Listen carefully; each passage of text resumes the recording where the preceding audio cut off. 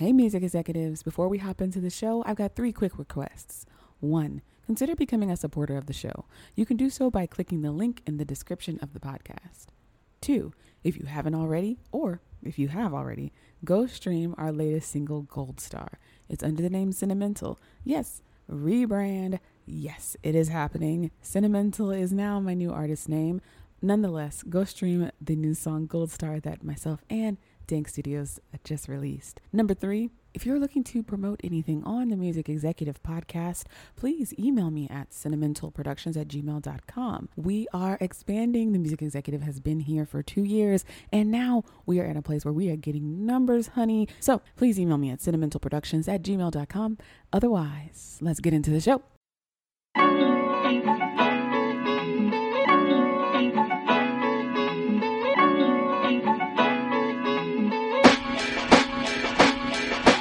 This is The Music Executive, a show where we talk about gig tips, music business strategies, songwriting experiences, collabs, and even more with industry professionals.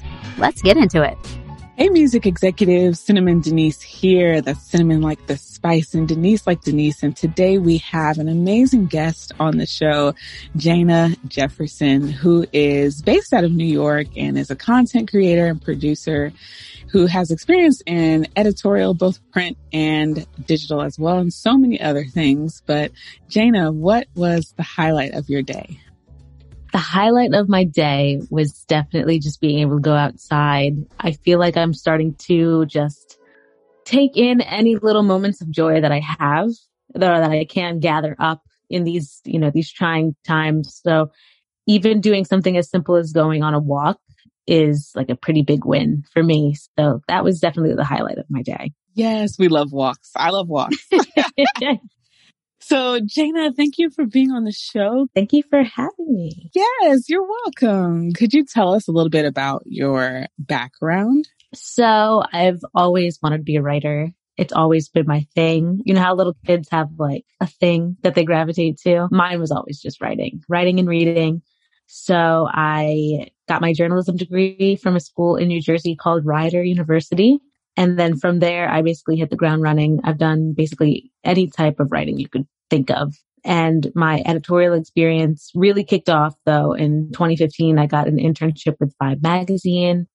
And then from there, I've just been writing all over the place for Vibe, for Billboard, BBC, I've written for NPR, Harper's Bazaar, just so many awesome places I've gotten a chance to just show, my thinking, my way of thinking, my interests. Also gotten the chance to do a couple things on television and radio, which has been really awesome. And now I'm kind of trying to take what I've done in the editorial space and, elevate it in a way. So I've been doing a lot of audio production. I've been doing a lot of, different projects. And I think that, I'm excited to see where this is going. I don't want to just be, just a writer, just a one-trick pony. I want to keep, elevating myself and pushing my pen further than I ever anticipated it to go. So you said you do a little bit of audio production or audio storytelling. So can you tell us more about your process with that and what that even means? So the editorial side of audio production is what I thought it was going to, initially just be. I was approached to do this really awesome project where we're doing a bunch of talk playlists. And I'm working with Universal Music Group's editorial division. And what we're doing is going through old archives, old catalogs, old articles that they have about certain genres, certain artists that are under their umbrella, which is like Def Jam, Island Music, all sorts of great, amazing artists from all different types of, every walk of life, it seems. So we're going through their catalogs, we're researching, we're coming up with all these different ideas and coming up with these pretty expansive talk playlists. And the playlists give a bunch of insight into songs, where the artist was at in their particular, this particular time in their artistic journey. And that's been really fun because my minor in school was radio and television production, which is now called digital media at the school, but it was really just radio and TV production. I haven't really been able to tap into those as often as I would have liked. So being able to kind of tell stories, taking that journalism love of telling stories and bringing it to a completely different medium that's more than just reading and writing. It's, listening, it's audible. It's something that everyone is really starting to take hold of, especially in the digital age. So that's been really exciting that I'm actually able to do what I'm interested in, what I went to school to do, but haven't really been able to, touch upon as intensely as my editorial skills. But it's been fun so far. It's a lot of work. It's a lot of research and a lot of time that is taken up of my day and my life. But I'm really excited about, what we've gotten through so far. We've done one of the main ones just came out, in mid-April. I don't even know what day it is. In mid-April, definitely it feels like, I don't even know what day what it is, girl. Is it March? Is it April? I don't know. But it came out in April, very early April. And it was a really, just to have it actually be out, I was like, thank gosh, because it was a culmination of all that work, all that effort, and all that time that I put into. What would you say takes so long? What would you say makes the process take so long? I think what makes the process take so long is just getting through the edits. To be honest, edits in any of the capacities. So I'm working obviously with my editorial editor who approached me for the project in the first place. So going through him, trying to make sure that we're getting it tight, making sure that the talking part of it is not long-winded, because obviously people don't want to just hear me speak. They want to hear the music as well. And then of course, after we get through that hurdle, it's the actual me recording myself, me editing my stuff, me making tons of mistakes. Because when you're reading a script, you're going to get tripped up. No one's perfect. That's just how the cookie crumbles. So I think the editing process is probably the most difficult part of the entire thing, because you're editing so many different things and it takes a long time. Do you script everything beforehand and then read it down and then mix up, change up the order where things are from an editorial standpoint, from a journalistic standpoint, or what are you doing there? So when I am reading the script, I usually, even when I'm just writing just a regular story or a regular feature article, what have you, I always read things aloud, because you don't know how it sounds or reads unless you do so. So I usually just read it aloud afterwards, see if I can take things out, maybe put something somewhere else. It really helps me with my process as a whole. That is definitely one of the more, you don't know what something sounds like until you actually read it back and hear it yourself. And you can also catch a lot more mistakes that way too. So when you're reading it aloud, when you're recording, if you hadn't read it before, you're like, oh, and you just catch yourself in the middle of your recording. And then you're like, okay, I should have read this aloud. So definitely reading things aloud is a big important part of that process. Gotcha. What would you say that you've learned along the way through your journalism career, something that other journalists should start or stop doing? When it comes to starting to do something to enhance what you bring to the table, I believe everyone should read. If you want to be a writer, I really think it's important to read as often as you possibly can. Read anything you can get your hands on. Try to find something you're interested in so you actually want to read it, because sometimes, when you are writing all day, reading all day, the last thing you want to do is read something that kind of connects you to something that you're already doing. At least that's for me. I like to read things that take me out of just the music writing space. So I'll read self-help books. I'll read just regular nonfiction, sometimes fiction. I'm not as big as a fiction fan as I used to be, but something that takes you out of it. And something that I think that writers should stop doing, inserting themselves into a feature piece, writing in first person. Because when you are reading a feature, you as a reader would want to feel like a fly on the wall, or feel like you're actually in the scene or in the room with the artist or the talent or someone whoever the feature is about. So when the writer is talking about I, me, they told me, he told I, it's too much, and it takes the reader out of it. It doesn't make them feel like they're really a part of the experience. So, focus on the actual subject and just make.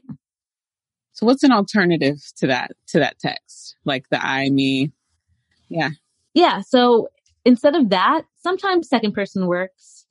Like if they did say they told me, sometimes I feel like you have to use it sparingly and you have to use it with enough discretion. But if you're writing for a feature, for a publication, you can even get away with so-and-so told, and then insert publication name here. So say I'm writing for Billboard, they tell Billboard. I think that also just, it keeps it broad. It doesn't insert you into it. And then after, the person reads it and they enjoy it, then they'll actually look at the byline, see if they like you enough to tell you that you did a good job. That's good. That's good advice. I'm not much of a writer, so I'm always really interested in seeing kind of the process of everything. Yeah, definitely a big fan of, keeping it, focused on the actual subject and not the person yourself. Like no one's coming to read a Janet Jefferson story to hear about Janet Jefferson unless it specifies that Janet Jefferson is the subject of the story. Like if I'm writing something, I know people are not going to go and try to find what I thought in the piece. Just not the point. Right. And one of the biggest takeaways that you've gotten this far, what do you think? One of the biggest takeaways I feel is there's a couple. One of them is definitely to protect your peace. Journalism is a really tricky game. Whether you're staffed, whether you're freelance, you're going to be exhausted mentally, physically, emotionally. So if you need a break, definitely honor your body, honor your spirit, and take that break. I'm finally getting to the point. I think it started sometime last year. I was at a publication that really no longer served me. I'm just burnt out, like not even burnt, like I was crispy, toasted, so exhausted. So I made the conscious decision. I'm like, why would I chase this money if I'm not happy and I'm exhausted and I don't feel like myself. So I made the conscious decision to just step away and focus on my mental health. So that is a major one. It's a tricky game, and all that glitters is not gold. You might be, reading something and you're like, wow, this person did an amazing job. Oh, this artist was so they were so lucky to speak to this artist, but it's like those bylines, they come with a lot of heartache sometimes. So definitely protect your peace and also go where you're wanted. If you feel like you're not elevating yourself or your brand or whoever you're working with is not really helping you get to where you want to go, try to find like-minded people who are going to support you in what you want to do, and those who just support you wanting to grow and your wishes and your goals and your aspirations, because there are a lot of places that do not do that. And it's an unfortunate part of really any occupation that you're working in. So go where you're wanted, go where you feel fulfilled, go where you feel like you're being watered and nurtured, and just protect your energy. I think that's a good place to wrap us up. Where can the audience follow you? You can follow me on my Instagram and my Twitter. They're the same handle, at JNA Jefferson. I have a Facebook, but I don't use it, so forget it. And then I also have my website, janajefferson.com. It's mostly just my portfolio. And there's some cute stuff in there if you want to, see what I have to offer. And yeah, I had so much fun on this. This is fun. Thank you. This was a good episode. I liked this one. You're definitely the first journalist or audio storyteller on the show. So I'm glad to have popped this cherry. Yes. Well, to the music executives listening, what you're about to hear is a snippet from one of Jana's latest works. It's an introduction to glam rock by You Discover Music. And music executives, I'll catch you on the next episode. Jana, thank you so much for being on the show. Thank you for having me, Cinnamon. You're welcome. Hey, you're listening to You Discover Music's Introduction to Glam Rock playlist. We're going to take a tour of the glam rock genre, detailing how the style sparked a musical revolution in just a few short years. I'm Jana Jefferson, and I'll be guiding you through your listening session. So, what is glam rock anyway? In 1970s Britain, the psychedelic era known as the Summer of Love had faded away, and economic and political tensions were escalating throughout the country. For many, England was becoming a pretty drab place to live. Yet something magical and revolutionary was brewing underground. It was a style of music called glam rock, which was all about theatricality and raw sexuality. In a 2001 interview, former glam rocker Brian Eno notes that the genre erodes the easy distinction between masculinity and femininity by becoming something else, something in between. Due to adults' reaction to glam rock's sensual nature, teeny boppers were going to listen to it more as an act of rebellion. And because teens loved it, naturally the music market pushed the genre further during this time. According to critic Robert Palmer, glam rock was rebelling against the rebellion. Now, the glam rock look was a bit hippie-inspired, but more performance art ready. Think of long hair, leather jackets, spandex outfits, platform boots, and glitter. Lots and lots of glitter. Glam rockers set themselves apart from the more mature, serious look of your typical rockers at the time with these spectacularly stunning costumes, and of course, that crucial ingredient, sexuality. Glam rock's aesthetical influence can be found in several artists associated with other forms of rock music today, from Kiss to Harry Styles. Take a listen to a glam rock staple, T-Rex's Bang a Gong, which captures the genre's over-the-top nature from all angles, from the title and lyrics to the cheeky saxophones and the way the group's frontman, Mark Bolan, coos and moans.